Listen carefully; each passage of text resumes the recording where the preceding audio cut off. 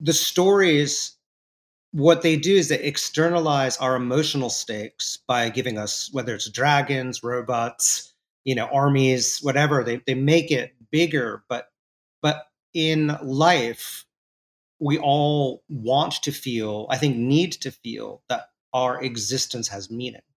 And so a story is a way, whether it's like, a little kid story, or a great novel. A story is a way of saying that these events are great. Hello, and welcome to another episode of The Song of the Mountain, a podcast where we talk about the deep and profound ways that stories impact us and the kind of lives that those stories might be calling us to live. Today, my guest is David Soman, author and illustrator. In fact, the author and illustrator for The Impossible Mountain, which inspired the title for this podcast. We're going to hear about him, his life, talk about the book, and how stories show us the magnitude of our internal world. Let's get started. So before we jump into the interview, I wanted to give you a little background on David Soman. In his own words, he grew up in a family of artists and has always loved drawing and painting. When his mom finally stopped him from doing this on the walls and gave him some paper instead, his career path was set. Over the years, he has illustrated many books, and with his wife, Jackie Davis, created and illustrated the New York Times best-selling book series, Ladybug Girl. Their latest collaboration is Agent Lion, and his recent solo books include Three Bears in a Boat, How to Two, and The Impossible Mountain. When not working on a new book or making coffee, David is an instructor at the School of Visual Arts in New York City. David and his family reside in Rosendale, New York, with their big furry dog named Pico. And in this interview, there's so many rich parts of stories that we talk about. And the big one that came through for me was really this idea that stories show us the magnitude of our internal world, that our internal worlds may seem small, but stories give them characters and dimensions and dragons and all kinds of things that show us that our internal world is not as small as we might think. So with that, let's jump into the interview. Hello, David, and welcome to the show. All right, thank you. Thank you for having me, Jesse. So let's just jump right in. I'd love for you to start off and just tell us a bit about yourself and your career as an author and illustrator. Well, that's a long question because I've been doing it a long time. Yeah, right. The 5-minute version. Yeah. The 5-minute version is I started sort of by accident, realized I love it. Had a whole first career as just an illustrator for, I don't know, about 13, 14 years. Stopped for a little bit. And then after I had my first child, my daughter, and was reading children's books to her, realized how much I missed doing it and started trying to write my own. Definitely had a few absolutely no's from publishers, but eventually Jackie and I started working. We wanted to work together, and we started working on the books that became the Ladybug Girl series. And since then, I've been almost entirely either writing with Jackie or on my own and illustrating our books or my books. And that's how it's been going. I'm about to start illustrating some other people's books for the first time in a while because it's a fun challenge, and I just haven't done it in a while. I missed it. So is that that's a good nutshell, right? Yeah, that's great. Now, you may have already answered this question in part when you talked about, reading your daughter children's books. I was going to ask what drew you to do children's books in particular, since so many of your works are children's books. Really pretty much all my professional work is children's book. Sure, yeah. Yeah, I mean, I've done a little bit here and there of other stuff, but not really. I had a stint helping my stepfather, who's an illustrator, paint romance covers, and that was fun. Oh, there you go. I got to Okay. paint Fabio, that's what you do to go to children's books. You paint Fabio. That's right. You start with romance novels, of course. I loved books. I loved reading. I loved picture books when I was a kid. It was like my favorite thing. And when I got an opportunity to show work to get a job, It was I had like I didn't even have a portfolio, a proper portfolio, because I didn't go to art school. I had masks I had carved in Bali and political cartoons for my school newspaper, Oberlin, my school newspaper. I had some life drawing I had done at the Art Students League, and I brought that in. But somehow the editor, who's since passed, Richard Jackson, who's an enormously influential figure in the world of picture books and a brilliant mind, he saw something in me and he said, "Okay, you can do this." And after it just was an immediate fit for me. And I just started doing it. I never really thought about not doing it. It just like it just was right. I mean, especially once I began writing. I mean, it was years later, but when I began writing them, I really knew that I really loved conjuring these different places and worlds, and I love the kids. I mean, that's one of the things is going out and reading to audiences, meeting the kids is so much fun. Oh, I can imagine. It seems like there's something so beautifully sim- uh, simple and yet immensely complicated about writing a children's book. In some ways, it's kind of like when you have a really complicated idea and you say, "Hey, now how would you explain that to a 5-year-old?" And it's so hard to distill it down. And that's what I think of with children's books is these incredibly well distilled ideas that are deceptively simple on the outset, but take, I would imagine, a tremendous amount of work and refinement to actually distill it down to something that works for a kid's book. That's exactly true. I think that's one of the hardest parts about it because the heart of a children's book, and I teach a class in it, and I was just talking to my students about this yesterday, is that you're never talking down to your audience and you can talk Mm, about anything. It's just how would you explain this situation to your little niece or your little brother, your little sister, your nephew, some younger child? Like if you were to imagine sitting there, you can talk about death, you can talk about sex. There's been books about alcoholism. mm, There's books about abuse. You can go into metaphors, well, like Dr. Seuss does so much for environmentalism or war or greed. There's nothing you can't touch on, and as long as you respect your audience, you can mm. really go someplace. And it's just a matter of you finding the right way to talk about the subject without bringing them to into parts of it that they're not ready for. Mm, Like yeah. that's why we have ratings on movies, whatever. Like you if you're gonna do Little Red Riding Hood, many people have put her in, grandma in the stomach of the wolf. And you could do it in a way that's sort of funny. You could do it in a way that's a little bit odd. Elizabeth Zwerger, one of my favorite illustrators, has this great picture of like the woodsman pulling grandma out of the stomach of the wolf. There's no blood. It's just like, okay, yeah, that's what I guess it would look like.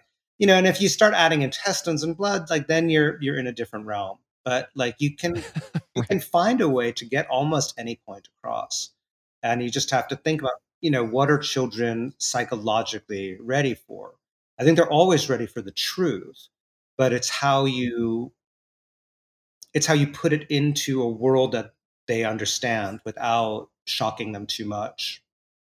I love that. Well, and I love just the idea that really you can tackle these deep and challenging topics in a kid's book, like you talked about, like death, sex, environmentalism, all these sorts of things that it sort of breaks some of the stigma that I or maybe we have about children's books that or kids that, oh, they can't handle the truth or they can't handle this or that. That's one of the big differences you'll find. It's very cultural. You'll find American children's books tend to be much more innocent and sweet than European or Japanese or Korean children's books. Like they will go they will deal with things in much more sophisticated ways and often with much less of a nice resolution.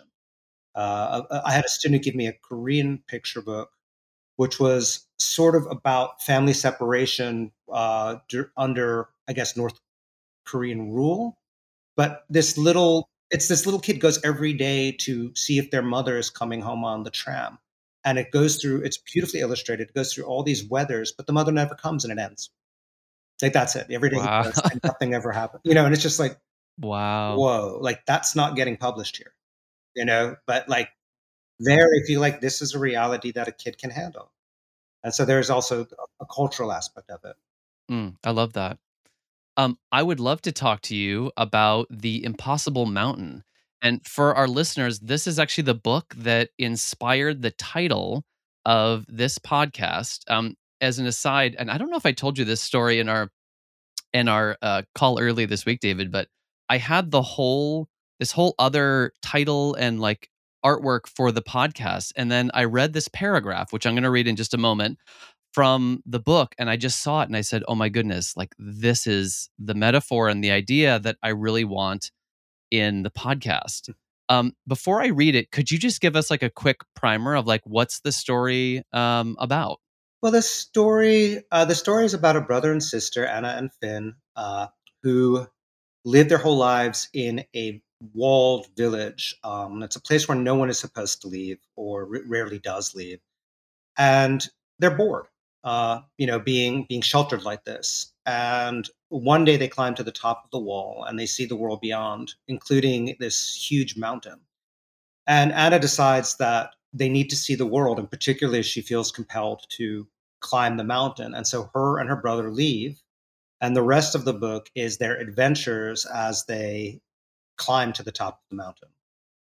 Just the whole story in general, why I it so struck me, especially as we're thinking in this podcast about stories and both the deep impact that they have on us, as well as what kind of lives are they kind of welcoming us into? What are stories saying to us? I came across this paragraph, and I'll read it. This is right as Anna is looking out and seeing the mountain.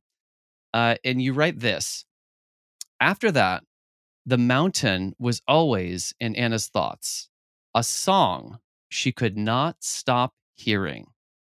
As time passed, the song grew stronger and clearer. It was the song about the world outside the village walls, a song about the mountain, a song about what might lie beyond it. Anna heard it, and then she knew, plainly knew, she had to climb the mountain. She had to see the world. As I read that paragraph, I said, "Oh my gosh, this is it. The song of the mountain feels like such a powerful, just that phrase." Tell us about that paragraph. That was a hard paragraph to write. As a matter of fact, the book was by far the hardest thing I've ever written. And what I wanted from it, I guess I wasn't entirely sure from the beginning. That's part of what's interesting about writing is you have to write and keep writing and throw out and cancel and rewrite just to figure out what you meant when you started. And I think I read a book by Valeria Luisacelli. She's a writer, and she wrote this book about it's called the Lost Children Archive, and it's in it. These parents get separated from these two little kids who are siblings, and they have like a little mini adventure. And I read this around the time of the border crisis, and I just began to think about kids on their own and having to blaze their own path. And I think that then tied into not the story of kids having to cross Donald Trump's wall or something like that, but just the idea of children having to find their own way. Uh, and and I think I realized at some point it became more. The whole story is, I guess, more of a metaphor, right, for life and the mountain. And I think when I finally figured out what that chapter was, I mean, the mountain is anybody's goal, anybody's desire. And I think the idea of the song was to find a way to say how, like, what we don't like. Some people want to do ski jumps, some people want to sculpt, some people want to bake, some people want to play guitar, some people want to study the ocean. We all have these different things that call us. And that was the idea, that for it was just the world is out there, uh, and it something will call to you. And then, of course, along the way, you will face challenges. And that was part of also the ending of the book, was the idea that you get to the top, but then there's just more. Because and that's, I think, from a Haitian proverb, like after the mountains, more mountains. I think it's a Haitian proverb. Mm-hmm. And I think it's true. That was it, because it's not happily ever after. Like, that's not life. Life is, you get to a place only to recognize that there's more places to go, or more for you to do, or more challenges for you to surmount, because there always is.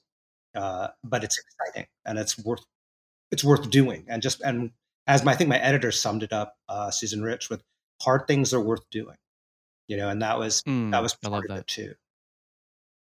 And what something that seems to fly so much in the face of what kind of modern consumerist culture tells us, which is that easier is better. Right, That the more easeful and convenient your life is, the better it's going to be. And then you can end up in a society like in Wall-E, where they're all just these blobs watching TV, sipping sodas. right. And you look at that and go, no, actually, hard doesn't isn't bad. But I think, like, it's like, saying, like, we all have our phones now, and it's so easy to get a quick little dopamine hit. It's so easy to just find a way to fill the little spaces that exist in your day with nothing really, but it's fun, right? It's easy, and is it even fun? Like, a lot of times, if you go on social media, is that even fun? Yes, no, but and I think it's hard. Once it's harder to not do that. It's harder to sit with yourself. It's harder to be bored. It's harder to start a bigger project. And I think we do. My history professor, he always said, you can follow human history by watching us take the path of least resistance. Like, that was Mm, that was what he taught me, and that's probably true. And so, but I don't think that that's necessarily always good.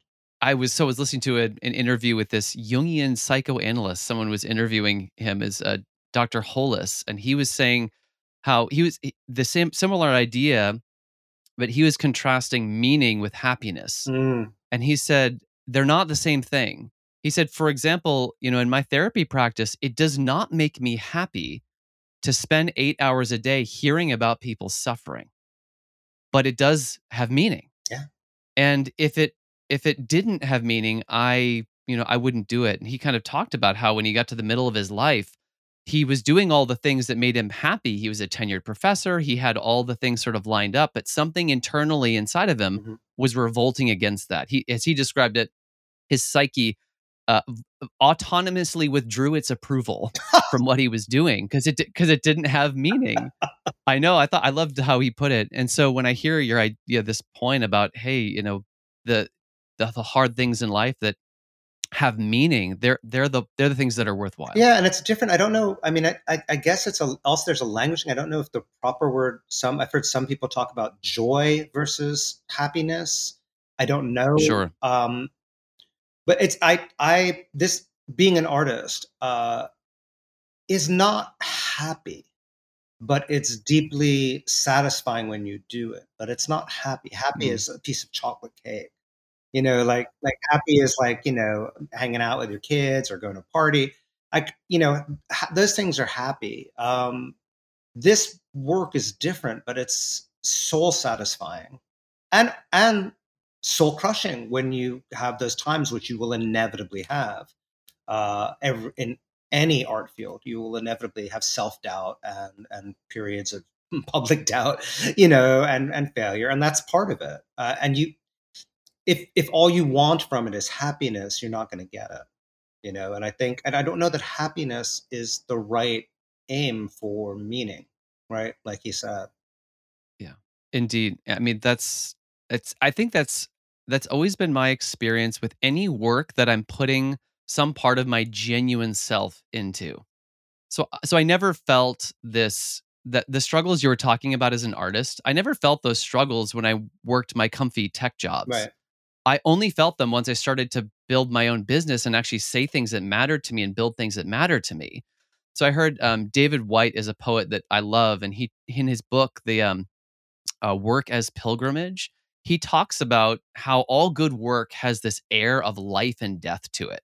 Like there's this feeling that something's on the line, that like I'm putting something really valuable into the world. And as I hear you describing your life as an artist, it's like there's a risk there that brings tremendous meaning, but can also bring tremendous Well, heartache it and means struggle. it means something to you, and I think that ties into stories in general, where the stories, what they do is they externalize our emotional stakes by giving us, whether it's dragons, robots, armies, whatever. They make it bigger, but in life, we all want to feel, I think, need to feel that our existence has meaning.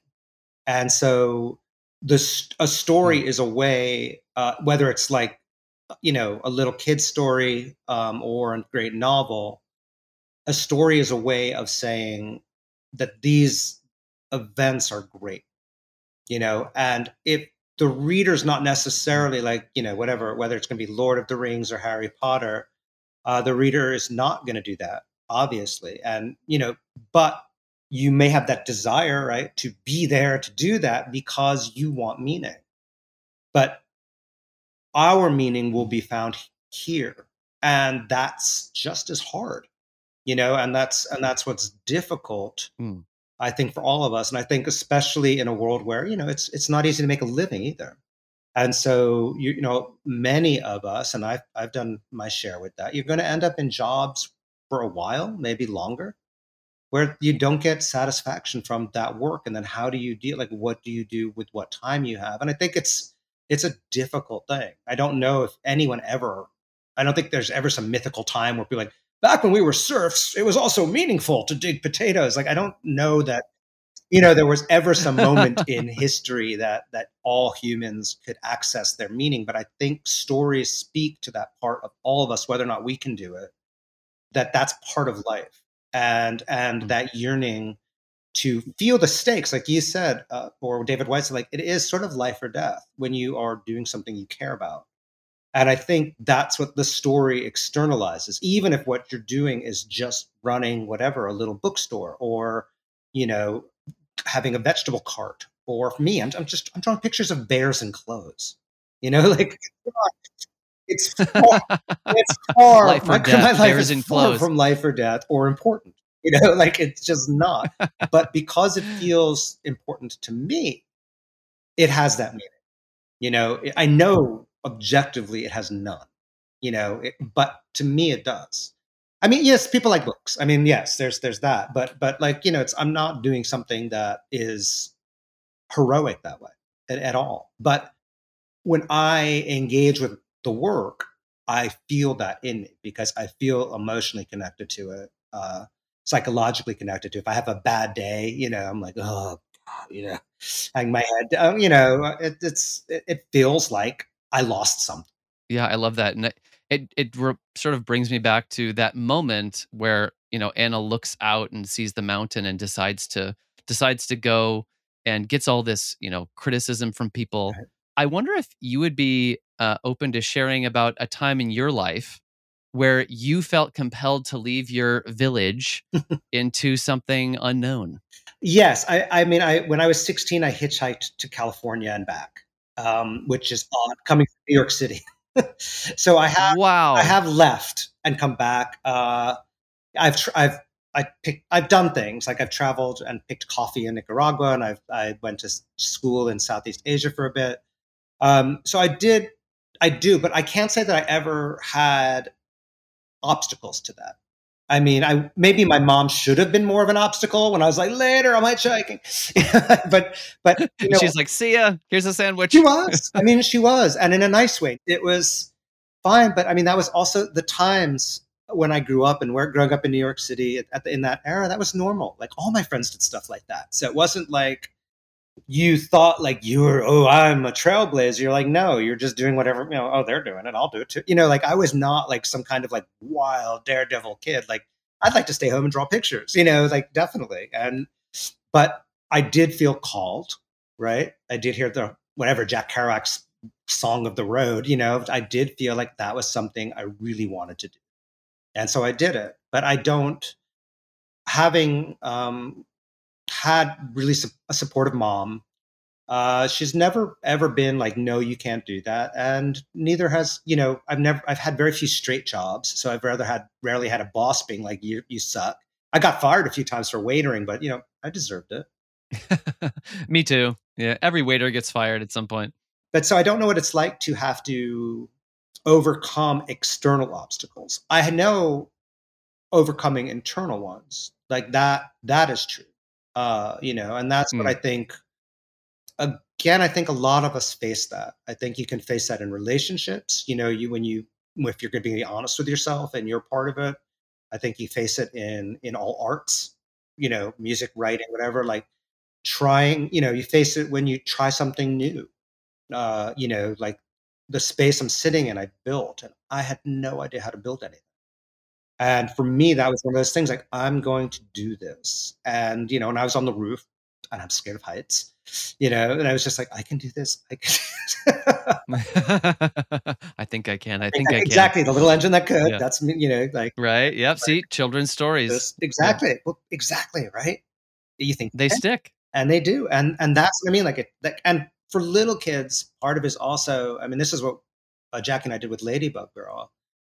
We recognize watching our kids that their every day is superhero stuff. Like for them Mm. to make a friend is a big deal. To try new food, to like go in the ocean, to think they get lost. Like any adventure, learn how to say sorry.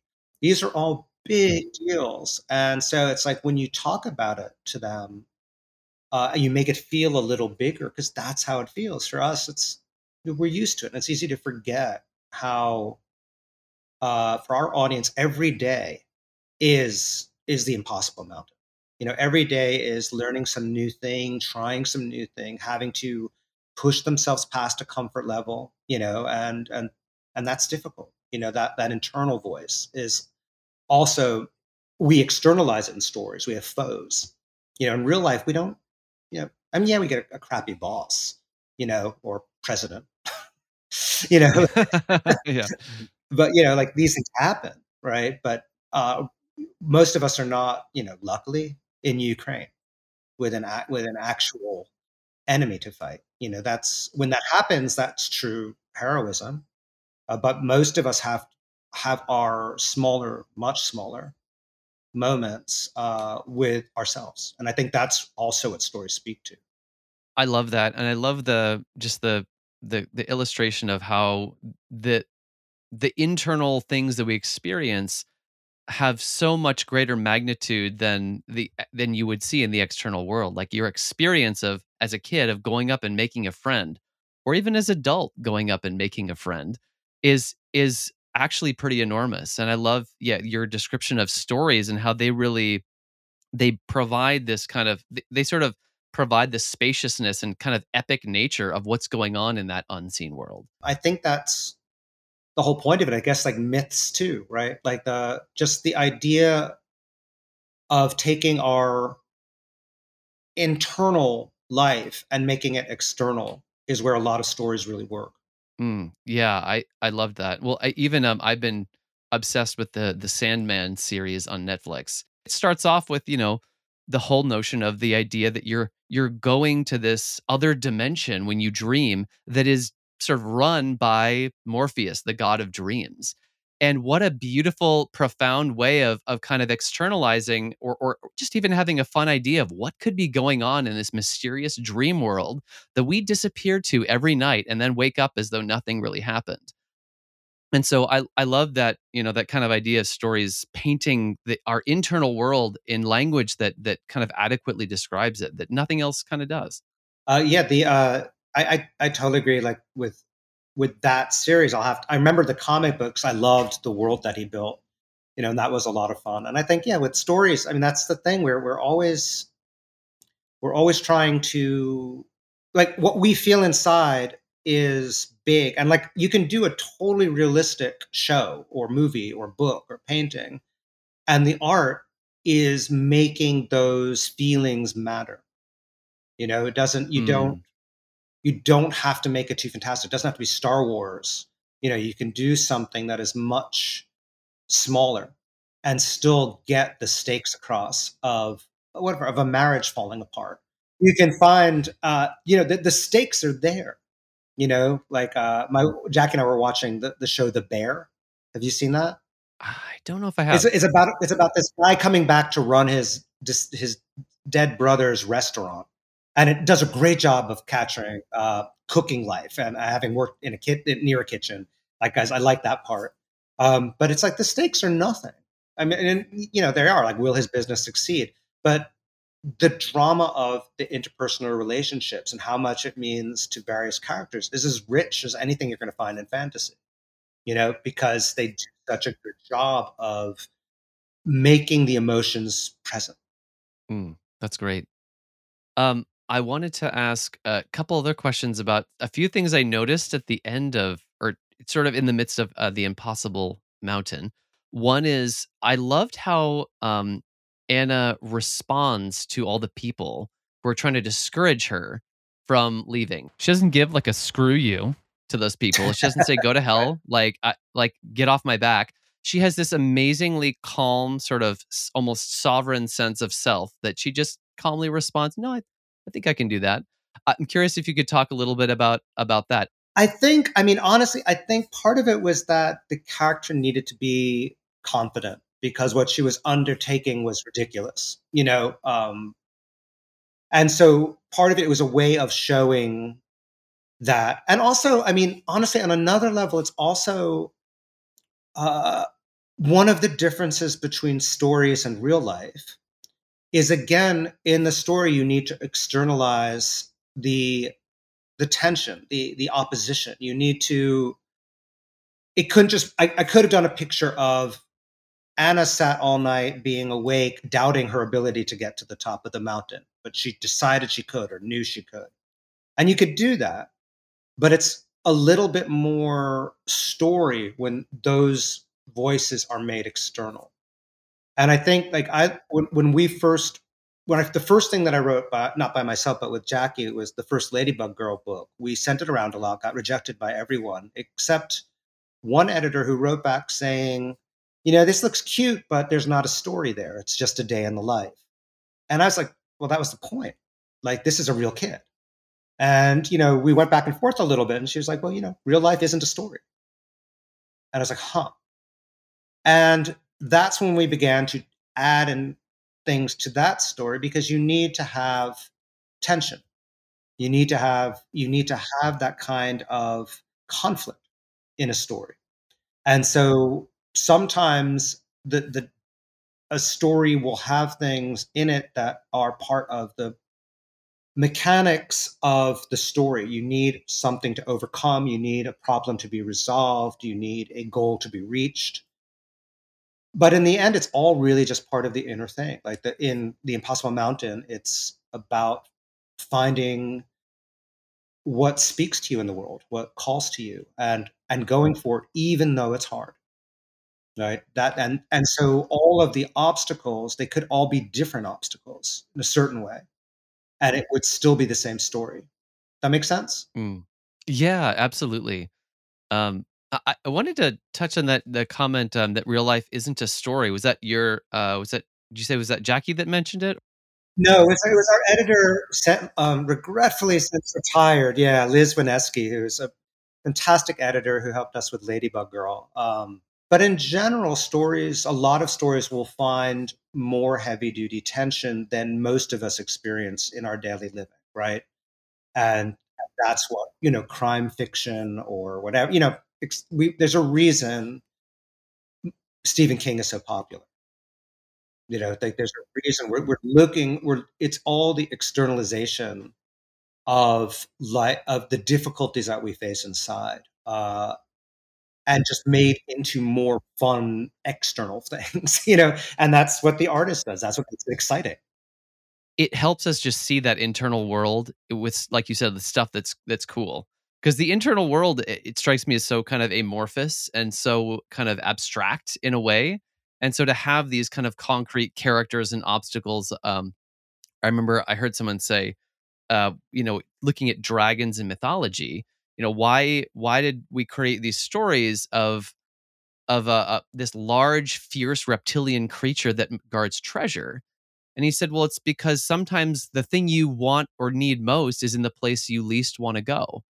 And Mm. so that's something I talk to my son about all the time is he, we'll be playing games or playing like Zelda Breath of the Wild. And he's like, but there's no like real monsters to fight. And I'm like, first of all, Liam, you would never want to fight some of those monsters. But like, yeah, but what are the obstacles and monsters in your life that you are having a hard time overcoming, and realizing that there's more connection there than you realize. Absolutely, absolutely. I mean, probably Freud would have a heyday with dragons and snakes. Oh, I can imagine. Yeah, that's a whole other podcast episode. Well, I wanted to end with this one scene, or in the very end, which is only illustrated. Is I love how in the end it appears that Anna comes back to the village. That you have this scene where she comes back and people welcome her in, and I thought that was just a lovely ending. It because and it really re-emphasized her departure. It wasn't a screw you. It was she's going out to do something she needed to do, and she came back. I'm curious to know, just for you to speak to that a little bit. Well, it's funny because the story actually went through many changes, and in several of the versions that was in the story was different. Was the Were the villagers following her up the mountain?